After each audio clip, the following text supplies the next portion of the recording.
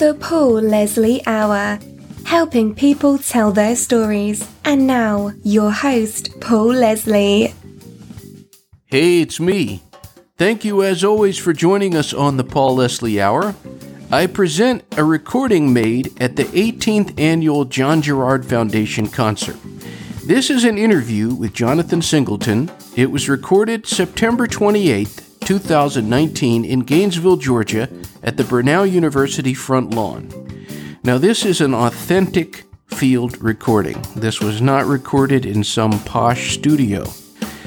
Now, those recordings are nice to have, but once in a while you want to get out and meet people and see life as it's happening.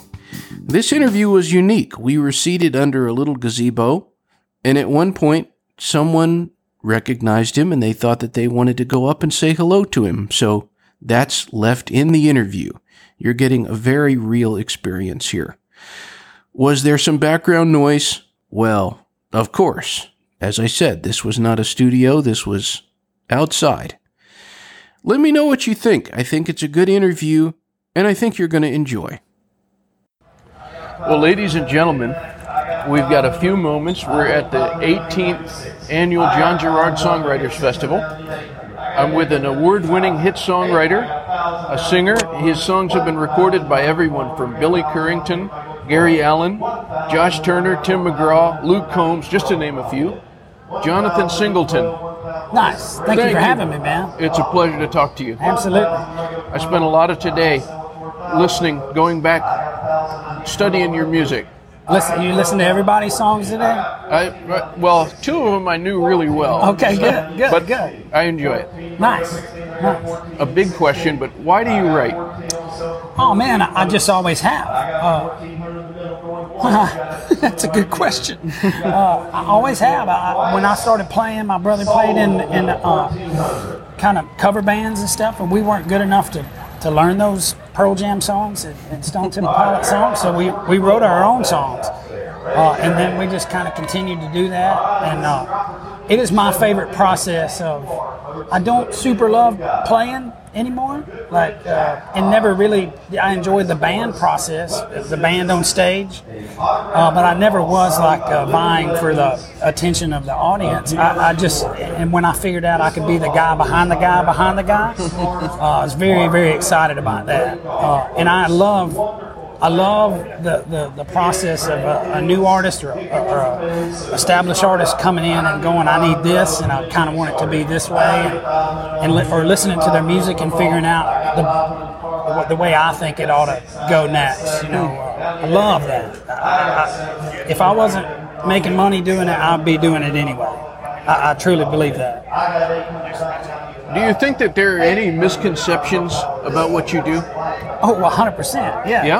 Yeah. I mean, I think over the past 10 years I've been in town, it's a little more. People know, as far as fans of an artist, know that they don't write all their songs.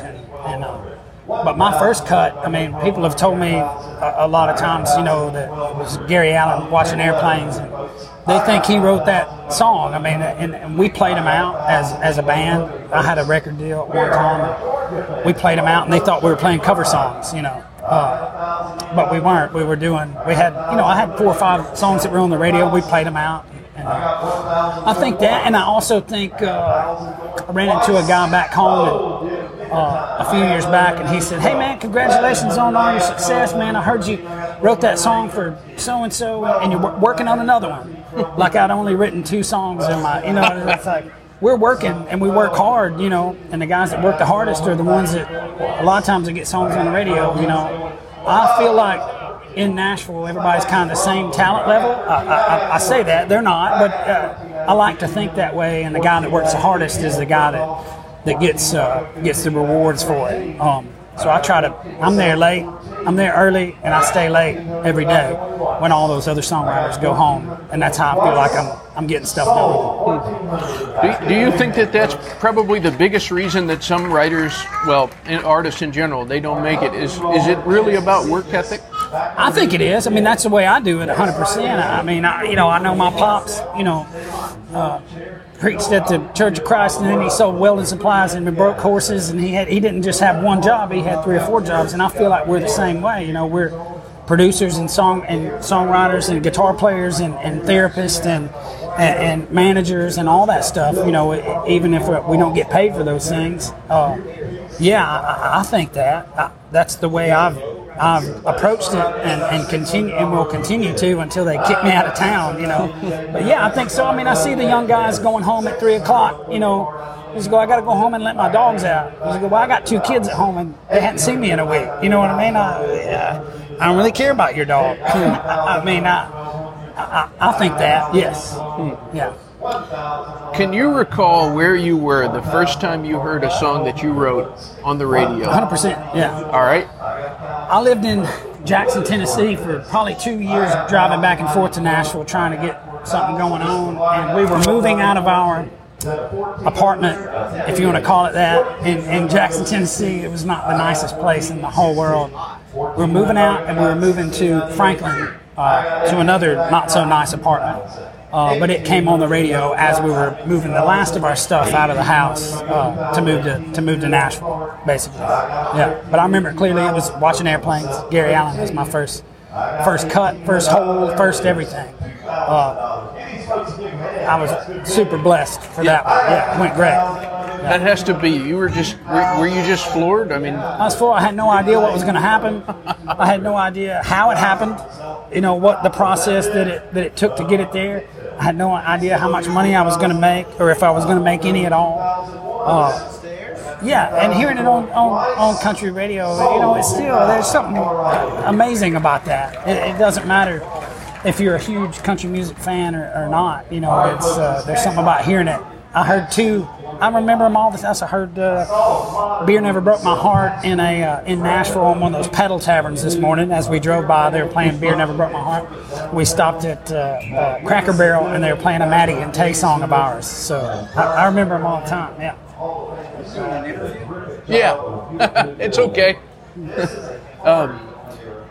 This is probably a tough question, but who has done the best rendition of one of your songs? Oh man, whoever the new guy who just did one. I did love Josh Turner's version of Why Don't We Just Dance. It was completely different than my version. It was the artist's interpretation of that song. It was nothing like the demo, nothing like, I mean, we obviously sing way different.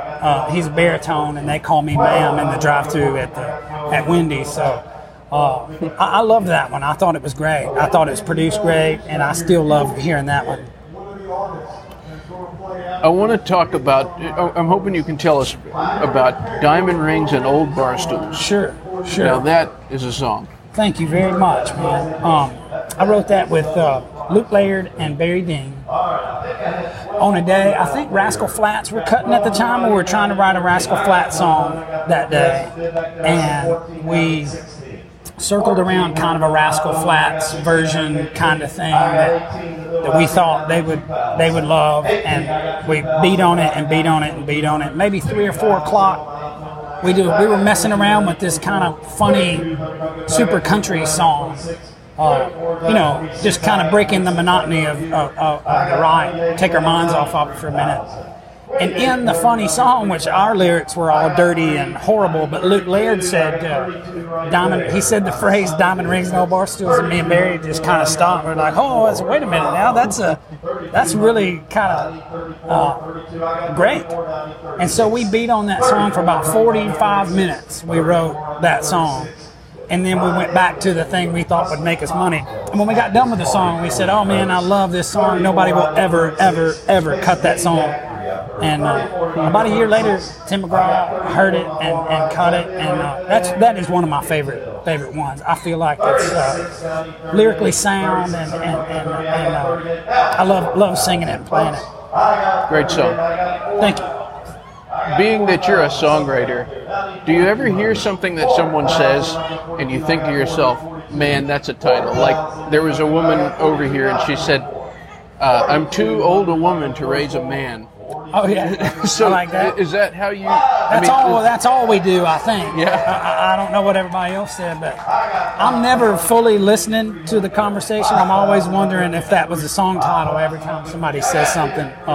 And I've got those in my phone. I've got Evernote, and I keep up with everything, any version of that anybody has said. Yeah. I got to tell you a real quick story. This is my son, Landon. Hey, man. How are you? Hey, Landon. Jonathan. Nice to meet you. This is my buddy Trey. Hey, Trey. Nice to meet you. Nice to meet you. In Nashville for the Bluebird months ago, and we were trying to figure out who was doing this show. So we already had a few. Yeah. We'd already heard Cold Beer Never Broke My Heart. Oh, yeah. He Googled who wrote it. Oh, yeah. And he said, Jonathan Singleton. So I was talking to Wyatt. I said, you know Jonathan Singleton? Oh, yeah, I know him. I said, can we get him? So that's how it started. Oh, that's awesome. That's awesome. Well, thank you. Google who wrote this song. That's great. That's great. Thank y'all. Yeah. Heck yeah. That's awesome. I guess an event like this, it's interesting because you get to meet face-to-face the people who are the fans of the music.